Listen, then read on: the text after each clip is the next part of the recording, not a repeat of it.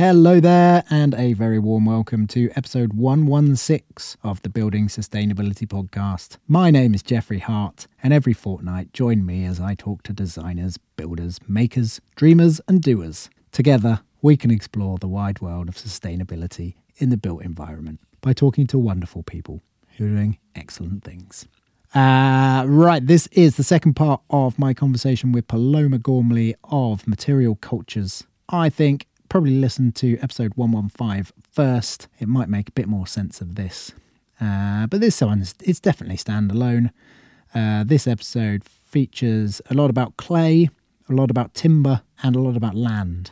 The other episode is focused around bio-based materials that come from regenerative sources. But really, I'd say the two episodes go best together, so start with that one if you can. Quick reminder to share this episode if you can, if you enjoy it, and also if you rate the podcast and want to support it. It is independently produced by me. Then you can head on over to the Patreon page. That is patreon.com/building sustainability. There you can sign up and support the podcast. And I would thank you oh so much if you did so. Here we go. Enjoy the episode.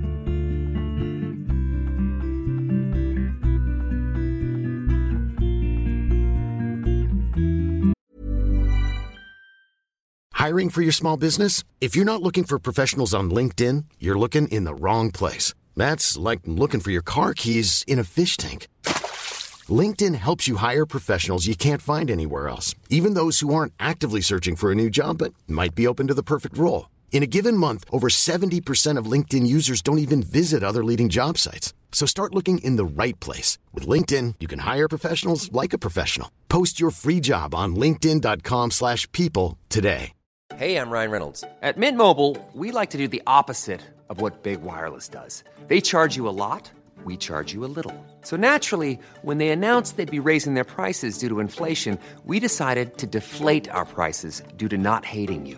That's right. We're cutting the price of Mint Unlimited from $30 a month to just $15 a month. Give it a try at mintmobile.com/switch. $45 up front for 3 months plus taxes and fees. Promo rate for new customers for limited time. Unlimited more than 40 gigabytes per month slows. Full terms at mintmobile.com. Everyone knows therapy is great for solving problems. But getting therapy has its own problems too.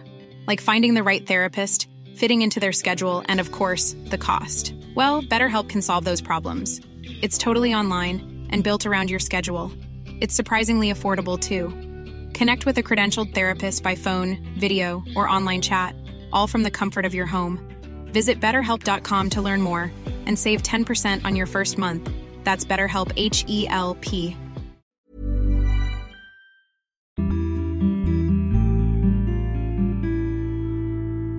I wanted to ask you about clay, because I know that you are...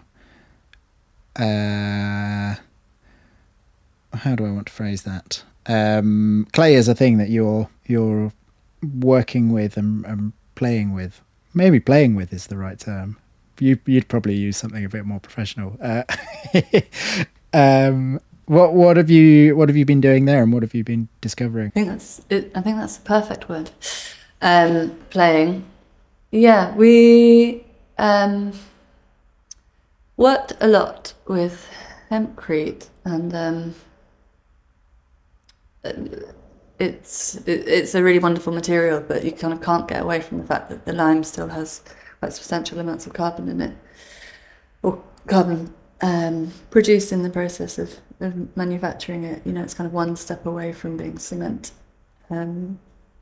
So when you're looking for substitutes, clay is the best and the most immediate option, and is readily available in quite large quantities across the country. So yeah, we've been getting more and more excited about it. We've worked with clay in a number of forms, unfired clay in a number of forms, on a few projects. So working with strocks, which are the blocks produced by H.G. Matthews, which are unfired clay blocks, adobe, with some straw in them. I've been using those as internal partitions on a few buildings. So we have a construction site at the moment in North London that is a community farm that's going up. We're building 3 new buildings there together with Studio Gill. And it's a really lovely material to work with, and it's really nice turning up on the building site. The buildings are predominantly straw bale, and then they have these strock partitions, and it just makes such a difference, going to what's quite a kind of conventional building site in many ways, and there's a cement mixer going, and it's full of clay and straw, rather than cement, and that just feels so exciting. And there's kind of straw everywhere, all across the site, and kind of nothing on the site that is toxic or that's been a really exciting project for us, for me particularly, because I think I've always generally kind of built things in quite an informal way with friends. So projects like Flat House were made like that. So to be working with a kind of conventional large contractor and to see these materials in that context is really, really exciting.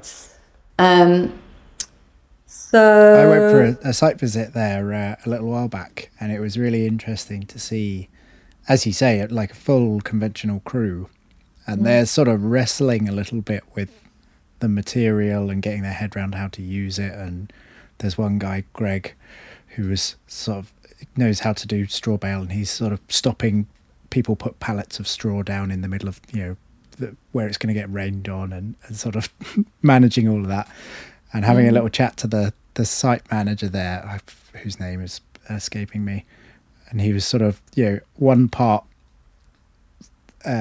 stressed by it, but also one part loving it. And that interesting duality there. It does seem like predominantly they've embraced it, and I think there's a real kind of excitement really in the change, and in the idea of doing things differently. But yes, definitely there's teething issues of things just being just a little bit different, isn't it? From what you're used to. But it's kind of amazing. They're quite techy as a contracting firm. They're called Work Limited, and they have people building on site directly from a 3D model. They don't really work with 2D drawings, so there's people walking around with iPads with this very complex digital model, and there's something really glorious, I think, about the combination between a straw bale and kind of straw bale technology, and then this kind of state-of-the-art world of iPad contracting, and those two things coming into collision is kind of, again, a bit of a fantasy in a way, because it shows that they're not in conflict. That some of the ideas that we have about kind of contemporary things are not in any way undermined by the appearance of natural materials in that world. But clay, so we've been using it on a few materials, and then you laid an incredibly beautiful floor for us in a refurbishment project for an artist's house and studio, and that felt like a really exciting moment, I think, for us, in terms of really understanding the extent of the versatility of it as a material. More recently, actually, kind of in combination with this Material Cultures Make program or project that we have going, which last year has been situated at H.C. Matthews Brick Factory in Buckinghamshire.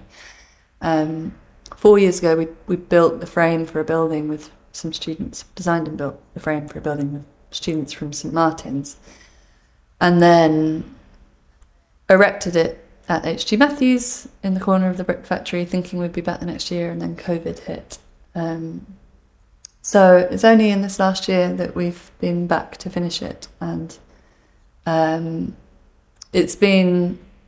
was always kind of made as a learning tool, that building, and it's a classroom that was designed and built in a classroom, and has become a kind of continue to be a living classroom through kind of the experimental ways in which we're completing it.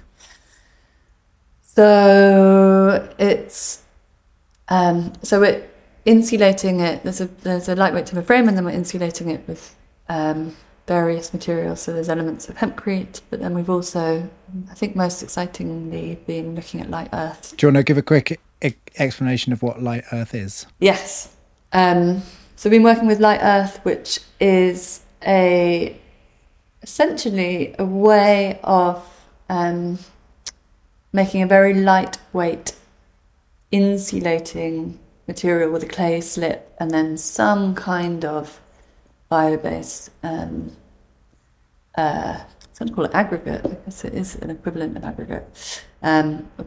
So you coat, you make a clay slip and you coat these bits of plant matter. It could be wood chip, it could be straw, it could be hemp, very lightly, and then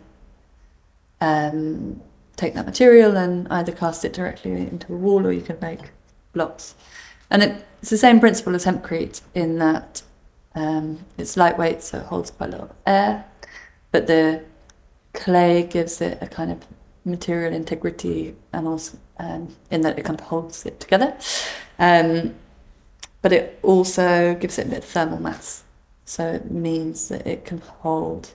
That means that it can hold heat, and be cooling also. So in this instance, we tested a lot of things. Actually, we looked at hemp shiv with slip, and then Roland made up these amazing, huge ton bags of straw and clay, and then left them for about a week. And I think that was the kind of genius move. We were a little bit worried about the whole building being a bit soggy and taking a very long time to dry. So he kind of pre-dried the mix. So when it went in, it was just kind of a bit sticky, but still very malleable and able to kind of re-adhere to itself. But I'd say half the kind of drying had been done. So that's really exciting. I think partly because it's, once you have a material that can be kind of wall mass, that can be cast or formed or made into blocks, but essentially be directly plastered onto, you're removing a whole layer of the building, but also because you don't need a sheet material, and therefore removing a process from the construction. So you're simplifying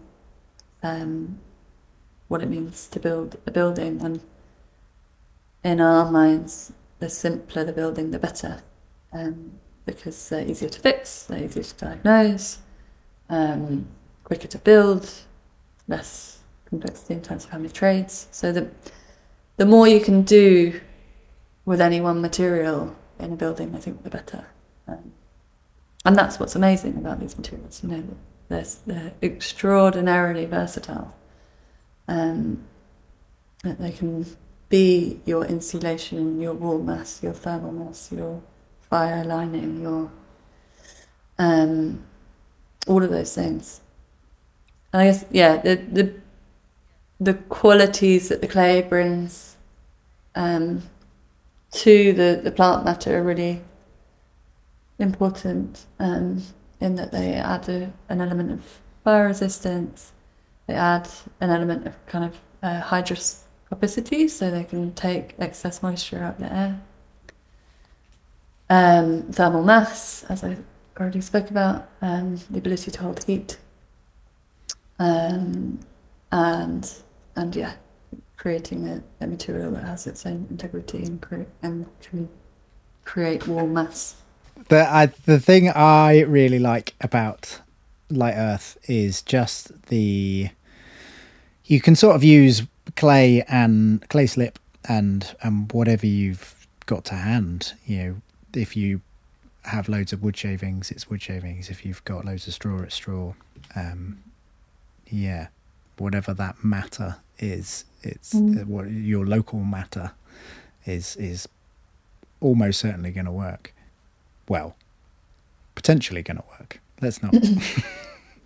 Yeah, we're doing a project in a woodland in Norfolk and building a kind of tree house, or at least a stilted house, in a forest, and trying our own brief that we've set ourselves within the project brief, is to try and use exclusively materials from the forest, apart from the glass, which I can't find a way around. I was trying to find local glass manufacturing, but it just doesn't exist. I think there's one place in Scotland where we still get glass sand from, but yes, the UK is not making glass at a regional level from regionally sourced sands, as far as I can tell so far.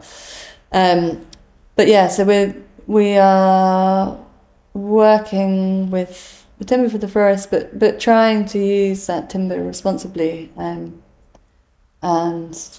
make quite a kind of lightweight, relatively efficient building, but then use the sawdust waste from the milling process as the insulation. So the intention at the moment anyway is to use clay from the site, as you say, the waste that will come from the cutting of the timber to insulate the building,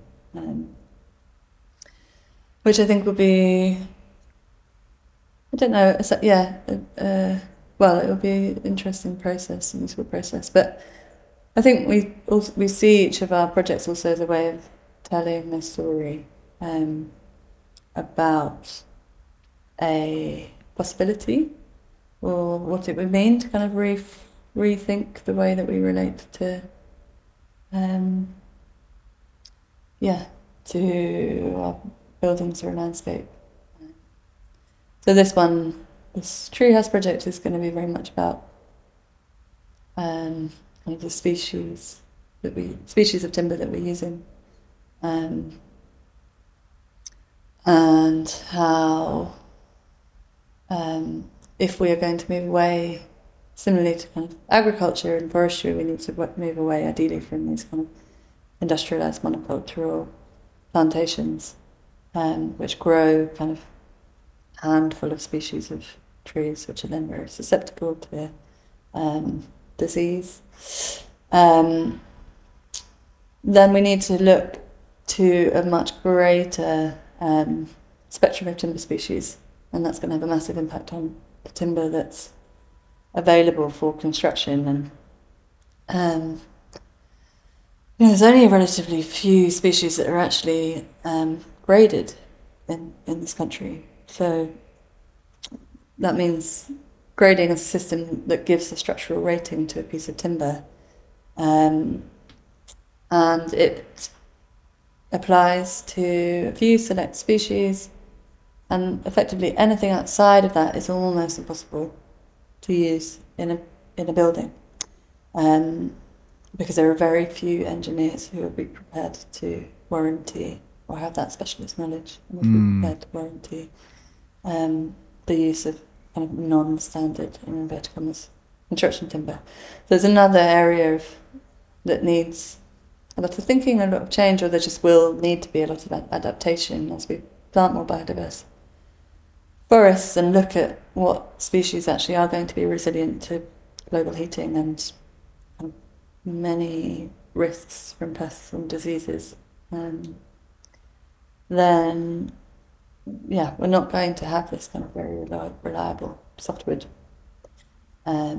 stocks that we've become accustomed to. How does chestnut fit into that? Because I'm on a real coppice push at the moment. I would love to see, coppice timbers, whether that's chestnut, oak, hazel, really sort of find a place in modern construction.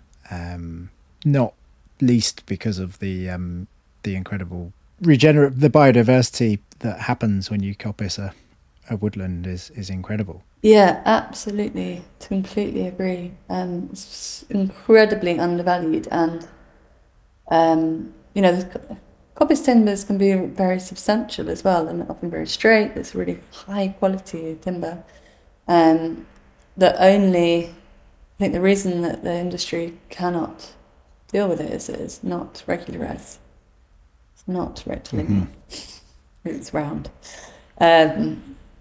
And that throws everything out, in terms of the kind of standardised processes that the construction industry is used to working within. So I'm totally with you, and we've done a project 2 years ago with our students when we were looking at forestry systems, and quite a few of them, two or three groups, worked with roundwoods, coppice roundwoods, for exactly the reasons that you've just described.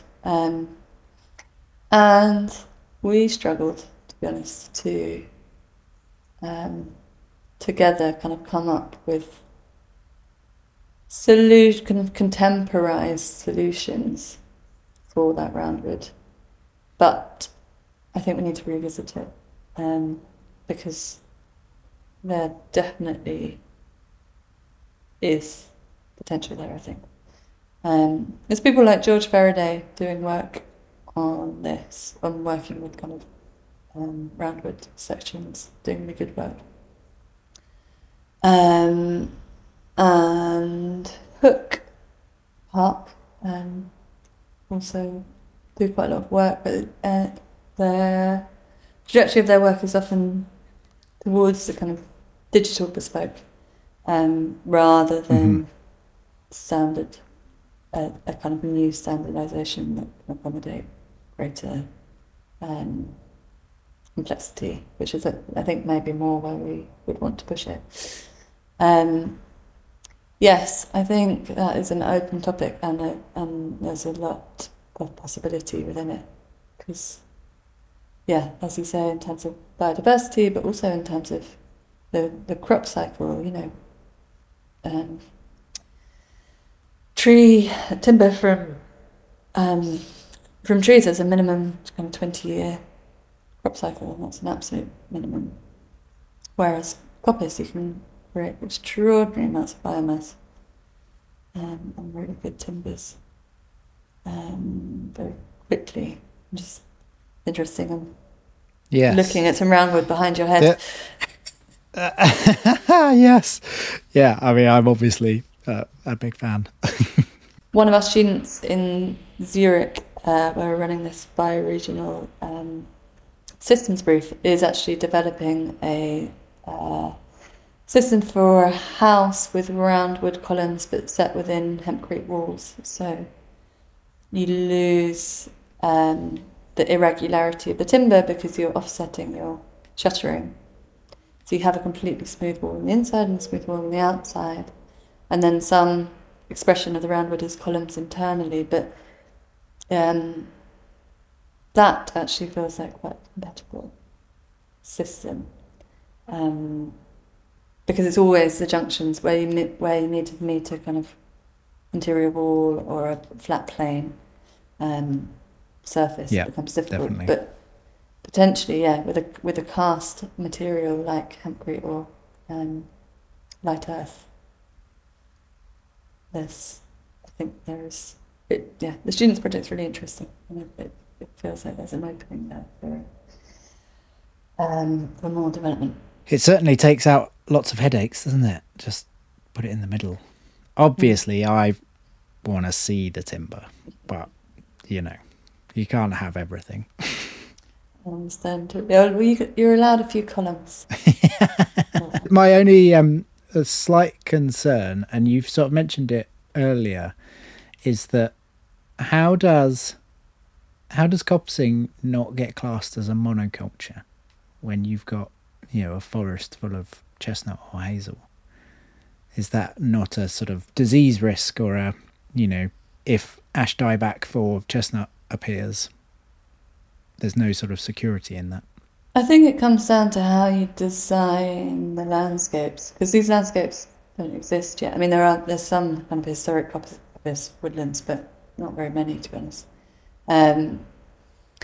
So Wakelands is always a real touch point for us. There's a farm in Suffolk, which is kind of part science laboratory, part farm, and is an alley cropping system. So they have alleys for the production of grain or fruit and vegetables, and then between them are these quite broad kind of verges, but that are planted with trees and shrubs, and they have very mixed systems. So they have verges that have kind of fruit trees in them, or walnuts or cherries, or and then some kind of timber crop species. Then they also have large amounts of coppice, and they're planted in a way where the alleys make them accessible for harvest, because once you've harvested your crop, then you have an accessible route through.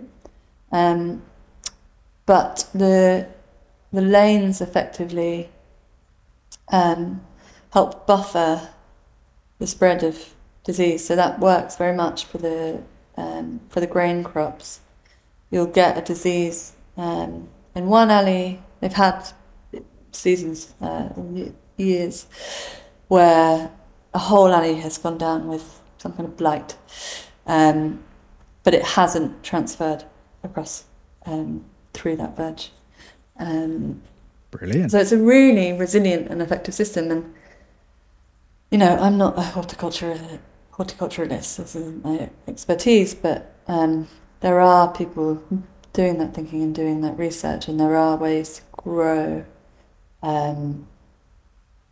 very efficiently and very densely, but in a way that is also highly biodiverse and that doesn't require monoculture. It seems to come back to that idea of construction and agriculture coming together, and the sort of necessity of that for good. What do you think needs to happen for those conversations or that collaboration to happen? Good question. I guess what if you could just solve this, Yes, it is a big one. I think what we're trying to do again is to kind of look at it at different scales. So we have another project that we're working on at the moment where we're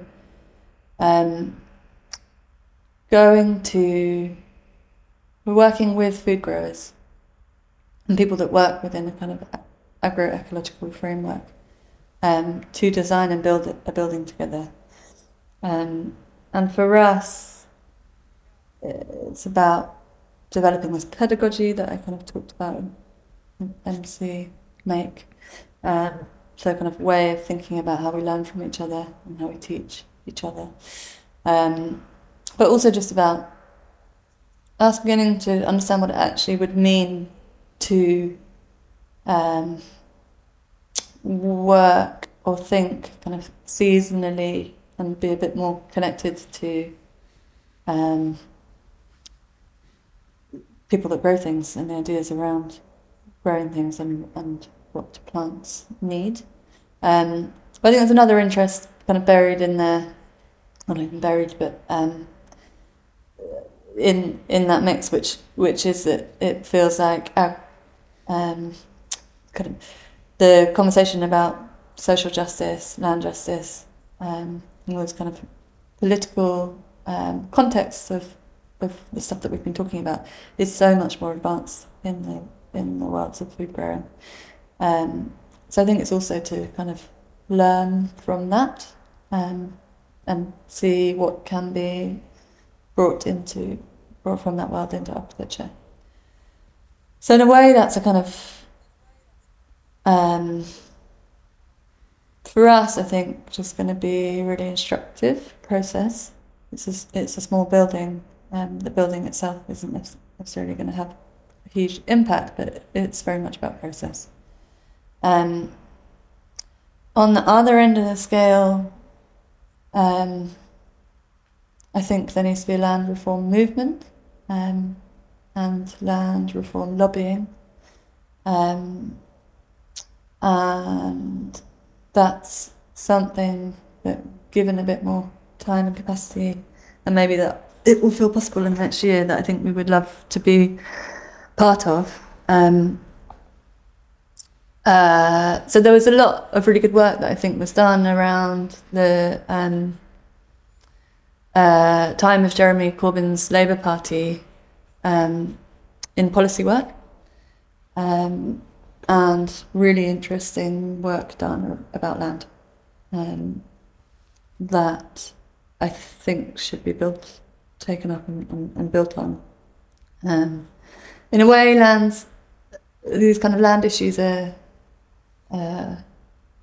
cross-party issues. They could be taken on by any government, and they're absolutely absolutely necessary for the kind of future sustainability of human project. So making those arguments and doing the work around how that is communicated, I think is really important. And architecture really, or building construction, making buildings is a relatively small part of that, but it is part of that story, and I think that hasn't been acknowledged for quite a long time, other than land use and the need for land to build new housing, etc. But I think it's a much deeper and more complicated relationship, as we've been discussing. So yeah, I think there's a coordinated conversation that needs to happen, and that could, I think, happen through a campaign. We also need to change in education and how we think about these things, and that's where I feel very hopeful actually that's happening. Go into any architecture at school at least, and all anyone wants to talk about, and again, it may be that I'm living in a total bubble, but is ecology, and that's amazing, and that's been a really significant change that I've witnessed in the time that I've been teaching over the last 10 years. It feels very profound and very real. But yes, spreading that change, I'm not sure if the same is true in construction schools or in other industries. And then there's a lot of regulation change that needs to happen, and I guess will be addressed by the campaign work. But yeah, we need both top-down and bottom-up action. And then the final thing I think is around certification and testing of these materials. And there's so many amazing products and ideas that just can't get through the kind of bureaucratic or financial hoops of the certification process. And it's incredibly limiting. So some national investment that's very targeted towards genuinely low carbon solutions and new materials, I think, is really important. There's been a lot of money going to the circular economy in the last kind of 5 years, and unfortunately I think a lot of that in a way is just serving to allow us to not change our practices, because you can design a building with steel so long as you say that steel is going to be recovered at a future point, even though that steel is potentially kind of virgin extraction and involves a huge amount of carbon in its production, and you can never be sure of the secondary life of anything. But also we just don't have the carbon budget to afford to carry on. So yeah, I think that unfortunately there's been a lot that's been caught up in the circular economy narrative that is unhelpful. Yes, I was just having a conversation with Matthew from the Cork House, saying that it's so frustrating that the assumption of a bio-based material is at the end of life it's going to be burnt, and the assumption of a steel is that it's going to be reused. It just doesn't quite seem fair, does it? No, it's really unjustified. Each material is equally as able to be reused in building, and we just need the processes in place to enable that to happen. But it does give me comfort that bio-based materials can ultimately return to their bionutrient cycles, and it's become part of that natural carbon cycle, through composting and through becoming plant matter again, and reabsorbing carbon from the atmosphere. So it's not a bad last resort, is it? Exactly. That's a kind of ultimate underpinning of a kind of end of life for a building I think it's just such a different paradigm from the one that we're in. One size fits all seems like a good idea for clothes until you try them on. Same goes for healthcare. That's why United Healthcare offers flexible, budget-friendly coverage for medical, vision, dental, and more. Learn more at uh1.com. I'm Sandra, and I'm just the professional your small business was looking for. But you didn't hire me because you didn't use LinkedIn Jobs. LinkedIn has professionals you can't find anywhere else, including those who aren't actively looking for a new job, but might be open to the perfect role, like me. In a given month, over 70% of LinkedIn users don't visit other leading job sites. So if you're not looking on LinkedIn, you'll miss out on great candidates like Sandra. Start hiring professionals like a professional. Post your free job on linkedin.com/people today.